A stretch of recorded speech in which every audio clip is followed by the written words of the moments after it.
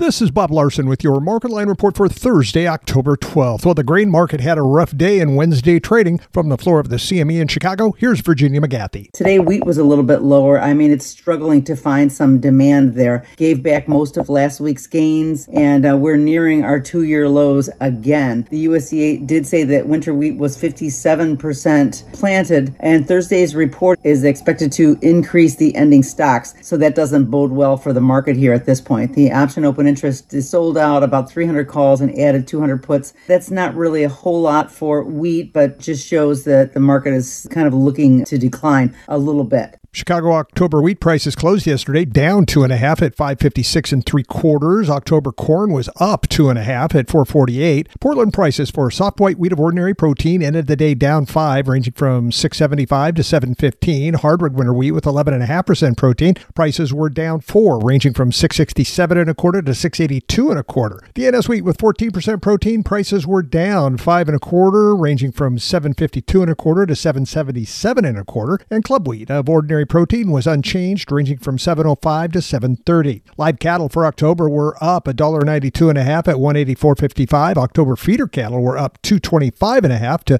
$250.15, and Class 3 milk was down a penny at $16.81. From the Ag Information Network of the West, I'm Bob Larson, and this has been your Marketline Report.